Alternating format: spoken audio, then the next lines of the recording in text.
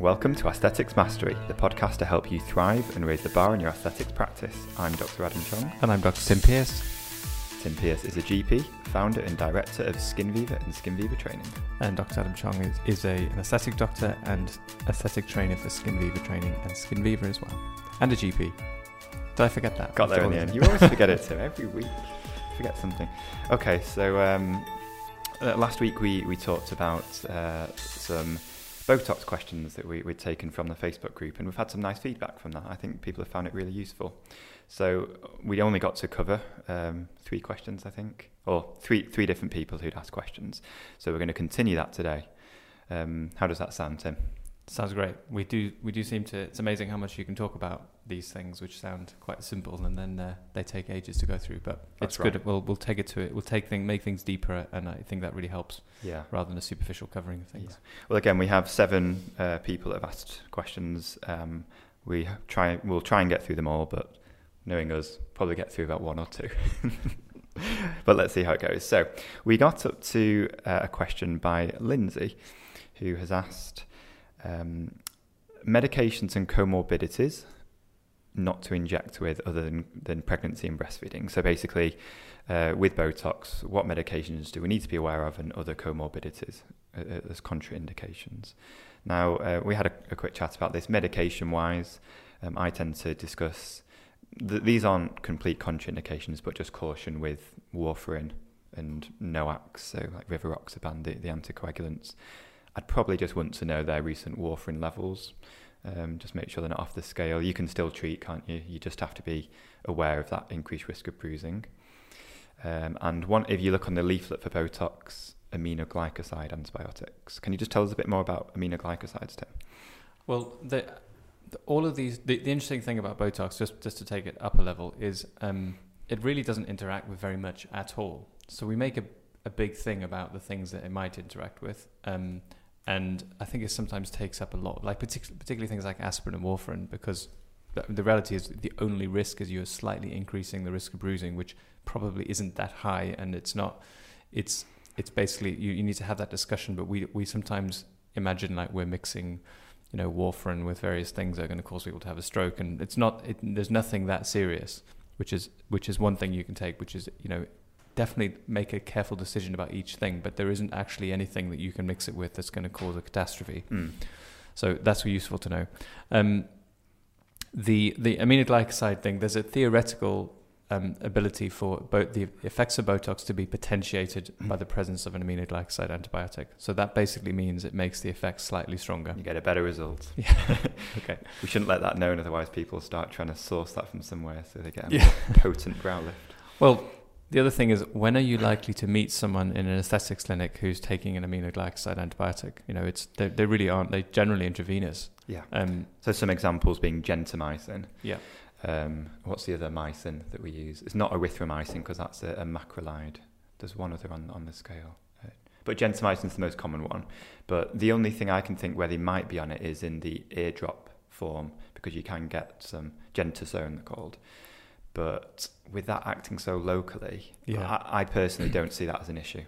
Yeah, well, that's a very kind of GP mentality, because we're used to thinking in that when you're desperate and you prescribe them some Ibugel because you can't put them on, it's probably going to be okay because it's on their skin. So we have that approach to lots of things. I don't think I would not treat someone who's taking an aminoglycoside eardrop. Yeah.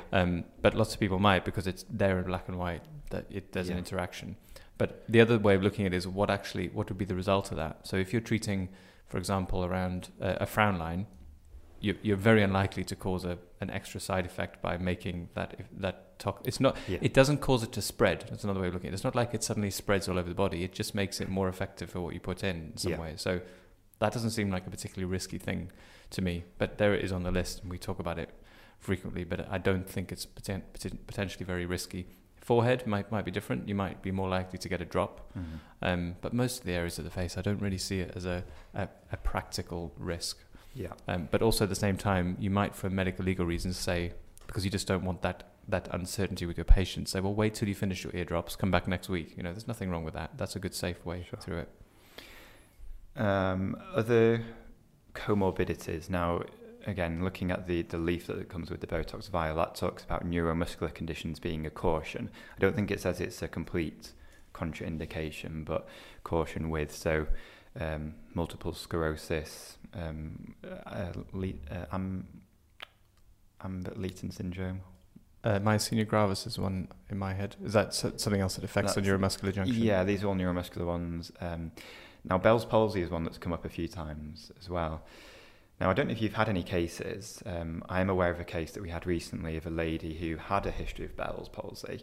She was treated with Botox by one of our doctors, and then when she got home, a few days later, she felt like it was coming on. Now, as it happens, it didn't. There were no symptoms, but I think it may have been a psychological effect that she thought there was a bit of tingling starting and numbness or weakness, at the corner of her mouth, because it's a motor problem. Now, I've since then been a lot more cautious about whether I would treat someone with a Bell's palsy, because a lot of the time it could be a viral etiology, or it could be idiopathic. I don't think we fully understand every time whether Bell's palsy is, what the cause is. I just wonder whether the trauma potentially could, you couldn't argue either way, whether it could spark off another episode of Bell's. What are your thoughts on that? So mostly Bell's palsy is caused by is a viral infection. That's pretty much what the theory is, and I can't remember which.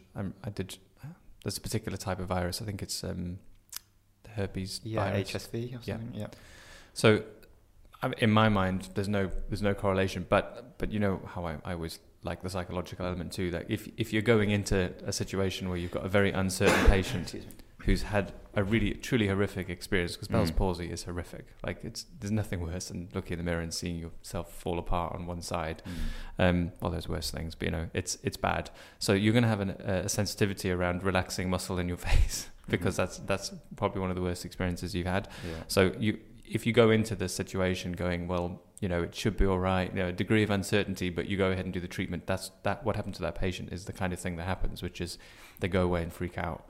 So unless you can go into it with absolute certainty, and we've treated lots of people and actually improved symptoms of Bell's palsy, in particular when they have hypertonic areas and flaccid areas. So we had a lady who had a DAO that was really dominant, and Dr. Lucy, when she was with us, she injected just 4 units, and it lifted up the corner of her mouth and made her look happy again. It was powerful. Okay. So you used it to balance the asymmetry that the Bell's palsy had caused in the first place. It's more that it's not that we were treating the affected side, but there was a hypertonic area, so there was an area that was flaccid, and it seemed to pull the DAO down. I'm not sure exactly why, but that by treating the DAO, it improved things on that side, and she was massively happier. Okay. But yeah, you. For me, I think it's more. What do you? There are areas where if it's like 80% recovered, and all the muscles are moving, but there's just a slight weakness on one side. You might cause a brow drop on that side, for example. I don't think it's a risk for frown lines. Glabella complex is you're either relaxed or it's not relaxed. It's not like you can over relax it. We're usually going for 100% in that area.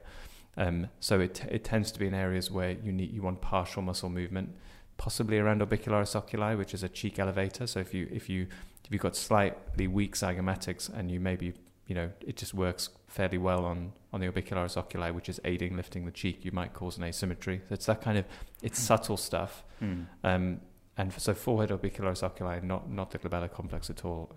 And it's more around trying to get your dose exactly what it needs to be to relax the muscle just enough. But I think it's probably, apart from the forehead, it's actually rare that you would make things worse. As long as you're analysing and not just doing a standard treatment for everyone, that might change things. Just going back to first principles, I just worry that perhaps the trauma of the needle, for example, a cold sore in the lip, a lip treatment, the actual trauma could potentially spark off a cold sore. That's HSV related as well, and whether that could be the same anywhere, sort of whether that could trigger the HSV virus, which could then cause another episode. It's just something I got a bit nervous about after that particular client, and made me think a little bit more. Well, that's interesting. Well, I think there's probably no literature on this at all, is there? Yeah, but working from first principles, which is usually what we're left with, that does make sense. And maybe it's more around lip treatments. But this is the interesting thing, is I don't think people having their lips done come in and complain about their Bell's palsy. They relate it to Botox because it's relaxing the muscle. So you probably do a lip treatment on someone who's had a Bell's palsy and not worry about it.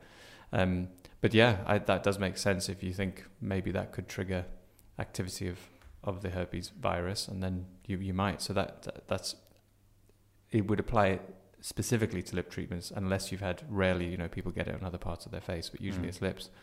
So that's a completely different thought, actually.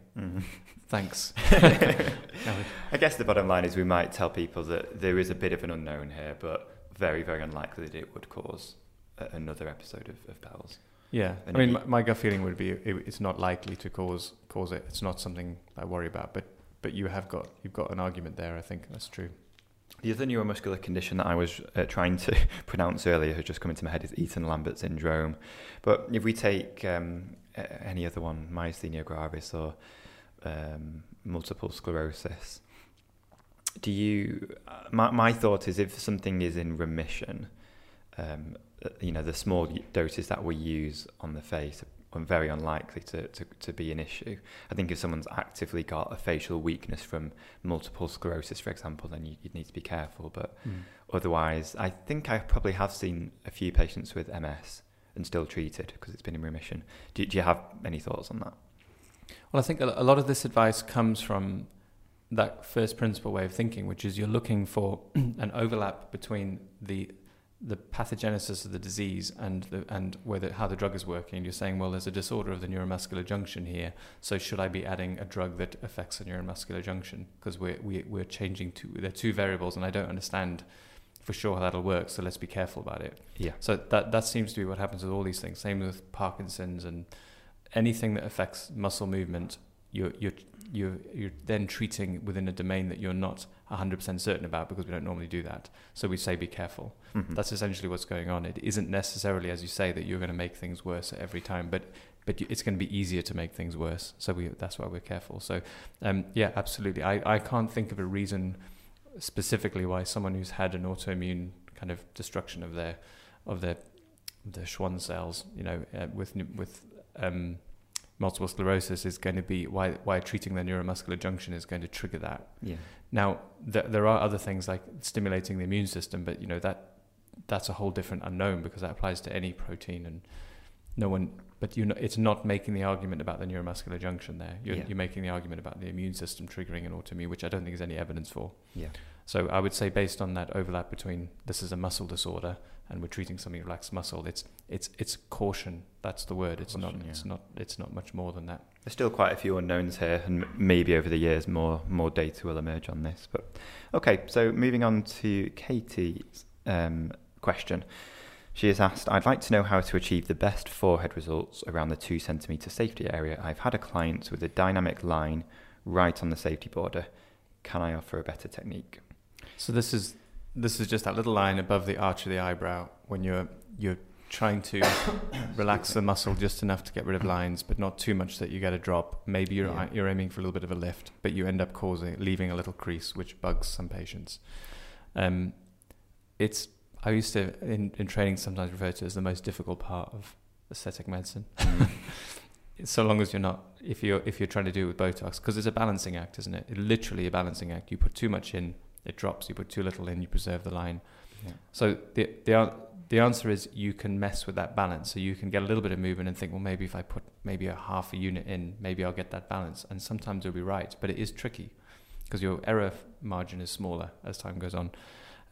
The other way is to get trained in advanced dermal fillers and treat it with filler, which I do quite a lot now. Forehead fillers. It's relatively expensive for a small amount. So for what the patient might perceive as a small difference, because you're generally not just treating the crease, you're revolumizing the fat pad underneath. So it can be like 0.5 ml. I would use a Volef, something like that. And you're looking for people who have that contour where you can see the difference between the frontal eminence and the orbital ridge, and there's a little dip, which men tend to have more of. Yeah. But women, basically, they generally shouldn't have much of one.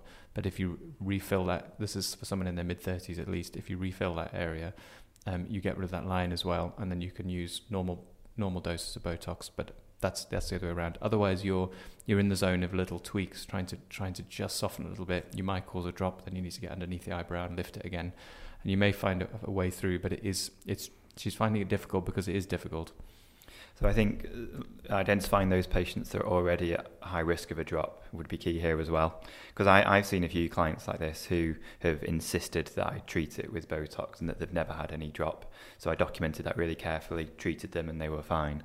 So not everyone will get a drop, as you're saying, but obviously it's identifying those ones that are high risk, which is what we talked about last week as well. I think that's a really good point. You do get an instinct for foreheads that are more likely to drop as time goes on, and sometimes it's by dropping foreheads, that you look back and you think, oh, that's actually, now that I've done it, I can see why that happened. And it's subtle. It's really hard to put into words. I do have a video on this, which you can check out on the Skin Viva Training YouTube site. I think it's called Lecture on brow ptosis and eyelid ptosis, and it includes, the first part of that is is 3 types of foreheads that are a bit more likely to drop, but even those it's not completely comprehensive, because it seems to, it's slightly idiosyncratic, at least it feels that way, and then you sort of notice patterns over time, but it is covered in that lecture in more detail.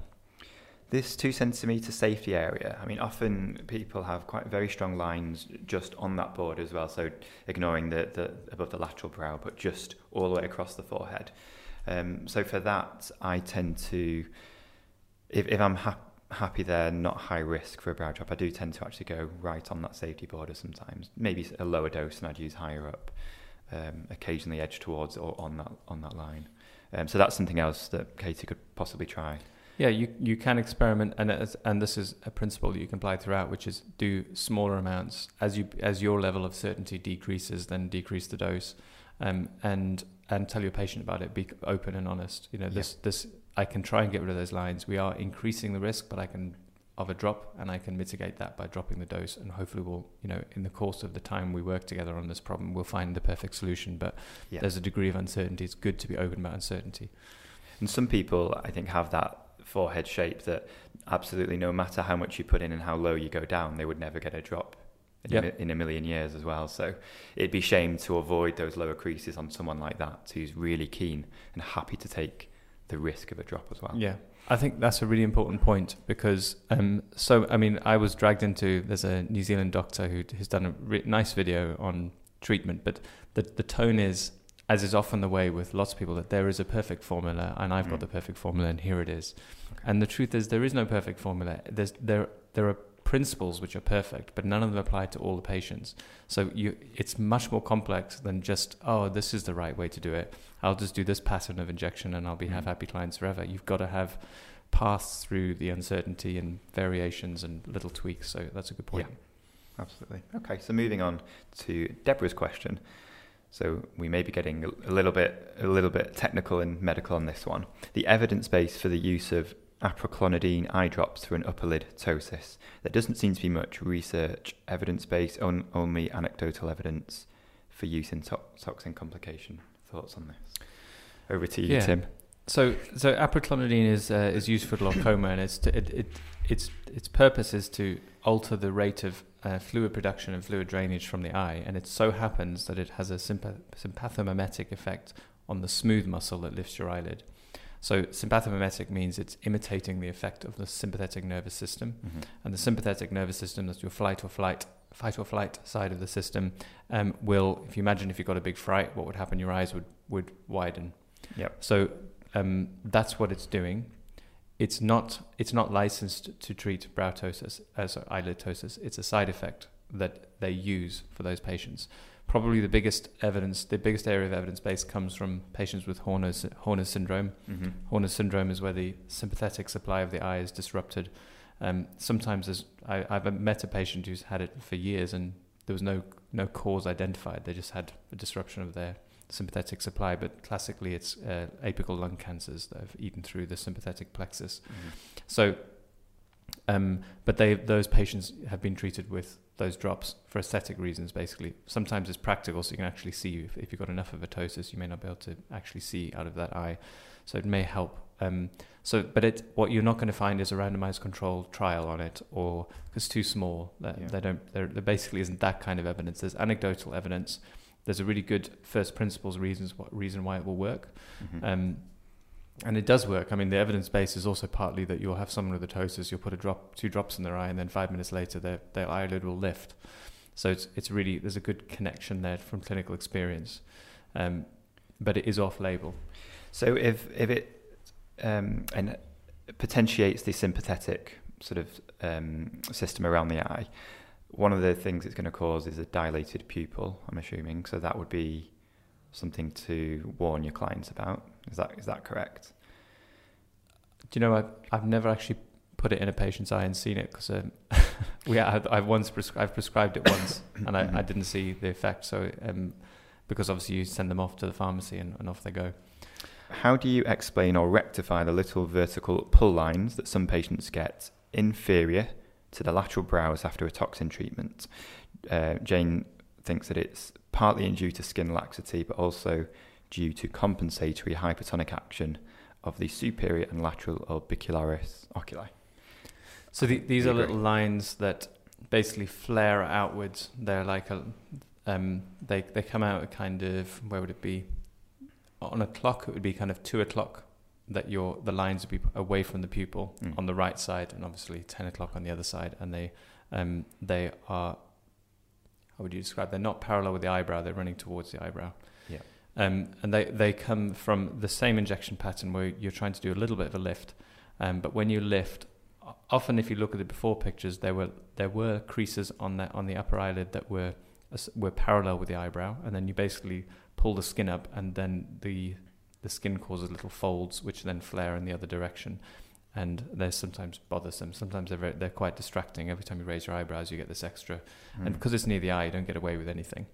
So that is partly due to just really thin skin that easily creases, and then when you lift it, you're just folding in a different way. But I have cured it by treating orbicularis oculi underneath the eyebrow, just one unit either side of the crease, and that tells me there's two elements going on, and the question is correct. Partly you have an increase in resting tone, even while the eyebrows are lifting of orbicularis oculi, and then you also have the nature of the skin, because this doesn't happen on everybody. So you can treat it with a little bit more Botox, and that usually helps in most people, not in everyone. So, and when you are doing the Botox in that region, you're very, very superficial, almost intradermal. Yeah, so I think about the orbicularis oculi as a barrier to the orbit. So if you want to be safe, and you're on the superficial side, the anterior side of orbicularis oculi, you're safe. So you always try and be as superficial as possible, and then you have the addition. Basically that's one of the main structures that will prevent Botox getting into the orbit, which is where all your side effects come from. So superficial is important. Yeah. Okay. And then a question from Emma, who has asked, can toxin cause malar edema when placed on the orbicularis oculi, and how can you prevent it, please? Yes, it can. It's more often around the whole, the lateral part of the orbit than the cheek, but they can interact. And that also depends on how inferior you are in terms of your injection pattern. But basically, the theory is, although there are various things that can cause edema, the most common is that you're just dropping the resting tone of that muscle. I think particularly at night, if you ever watch someone sleep, often people's orbicularis oculi are quite strongly contracted, and that's going to exert a pressure during the night that will oppose some of the decreased the pressure. When you lie down, you basically have a redistribution of intracellular fluid, and your head gets full of fluid, basically. So if you have that, but you're not contracting the muscle, then you can get a buildup of fluid underneath the eye. Interesting. Okay. And then that's also going to show up there more than anywhere else, because you've only got a 0.2 millimeter thick dermis. So it's very easy to see. Now, I've actually noticed in my late 30s that I look better in the morning because I have volume loss around my eyes, which in the morning is gone for a bit, and I think, oh, there you are. That's why we do these podcasts in the morning. Yeah, 28-year-old Tim is back in the mirror. That's great. Okay. But if that goes too far, then you get puffy. So the theory is in certain people, and it just doesn't happen in all people, the orbicularis oculi's resting tone is really important for keeping fluid out of that area. And if you relax it, you get a buildup of fluid. And it's simply like, it doesn't have to change that much. If you think about it, it's a little bit like a drainage system. If something just drains 2% slower, but it does that for 3 days, you can build up quite a lot of extra fluid. Okay. So that's all that probably is. The ways of mitigating that risk are to either reduce the dose so that you leave some muscle active, so you reduce the dose, or you move more superior so that you're not as close to the cheek. And probably a more common injection for me is 2 units and the inferior injection rather than 4, which is what the license dose says. So I do that fairly routinely, partly for that reason. Excuse me, just to clarify for people, the malar edema is the little like edematous little pockets of fluid that you often get on the zygomatic eminence. Yeah. It's like a little pouch, a little triangle form cut out by 2 ligaments. You've got orbicularis oculi, retaining ligament, and then zygomatic ligament. They meet in a little Y shape, Y on its side, and in that pouch, it's a little bit prone to accumulating fluid. So if you change something else, because some people have malar edema without any Botox or anything, but if you then reduce drainage through that by reducing the strength of the muscle, you might get worse problems. That's basically what's happening. Also, fillers would be a contraindication at that point. Would you avoid fillers completely if someone's got malar edema? I avoid injecting that area, but I might go very close to it, slightly above or below the ligaments. Quite often I treat that area, but you stay out of that exact triangle, Mm-hmm. Okay, fine. And then Laura has asked, what does Tim think about the difference between doctors and non-medical prescribers not being able to hold stock? Well, so this is something that's actually changed in. I basically, if you this almost opens a whole big can of worms. Right, we'll leave it there for this.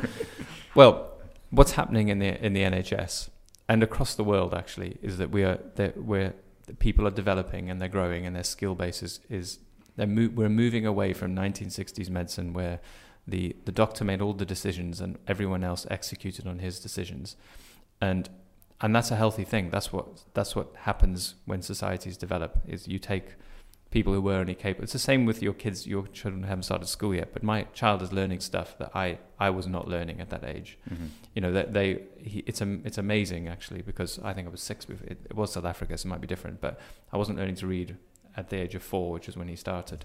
Mm-hmm. And there's kind of a parallel there with everything, which we take people who've been educated to a certain level and we think, well, maybe you can do more.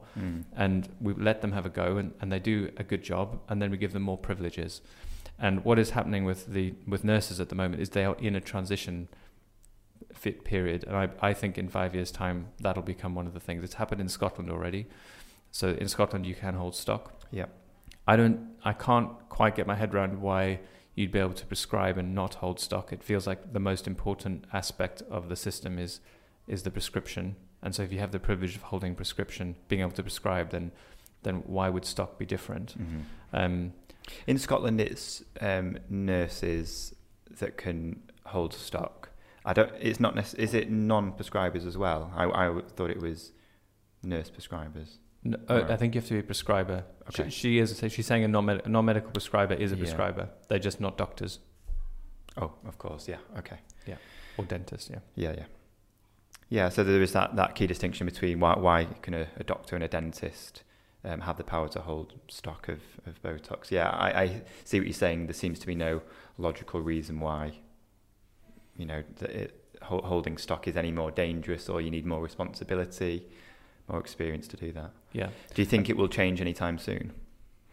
I don't know if people got the appetite to change it. I mean, it depends how much pressure is put on people to change it. Or the other reason would be that, because I don't think it'll come from medical aesthetics. It'll come from hospitals saying, we're actually running, because there are hospitals that are hugely less dependent now on doctors. We have nurse practitioners and they're just fewer.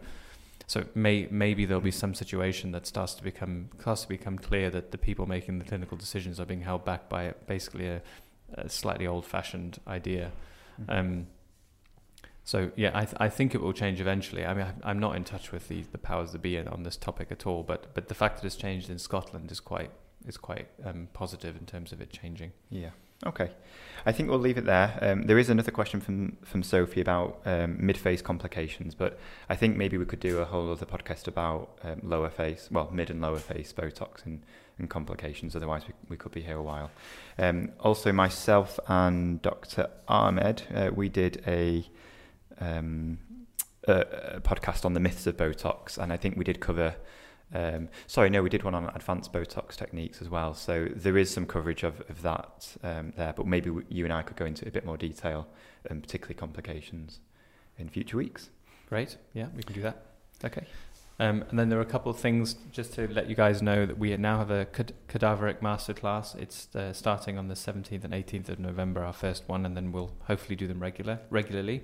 That's going to be at Keele University, and we're going to cover a lot of really detailed facial anatomy in a way that you can't really do from textbooks. And then its focuses on reducing complications, particularly vascular complications.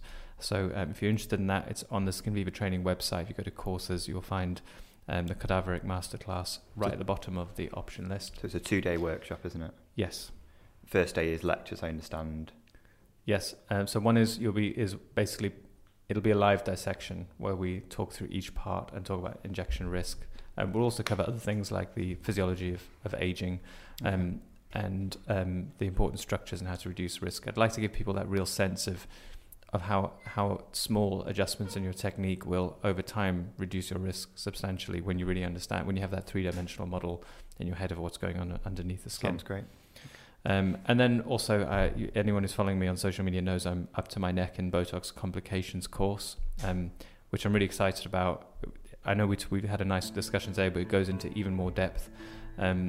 And it's going to hopefully make people real masters of that aspect. So first will be Botox complications, and then we'll do filler complications next. I did actually think I was going to do them all at once, but oh my gosh, is it a lot of work. So, but it's going to be good though. I'd rather get it right than try and do too much at once. Okay, well, thanks very much for that, Tim. Thank you for listening, and we'll see you next time. Great, thanks, Alan.